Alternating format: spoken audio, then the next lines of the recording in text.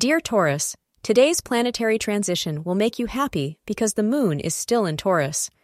A productive day for you can result from job growth and peer group recognition, particularly on the commercial front.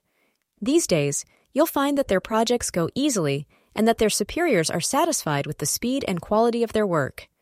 Take advantage of this opportunity and advise the astrologers because not all workdays are included. Wear red to draw in good vibes.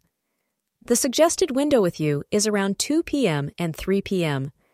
Try to focus on your relationship today instead of thinking about all the other people who you imagine would make a perfect partner for you. Your relationship will suffer if you constantly compare your partner to people who are perfect in your mind. Remember, we all have flaws and we all make mistakes.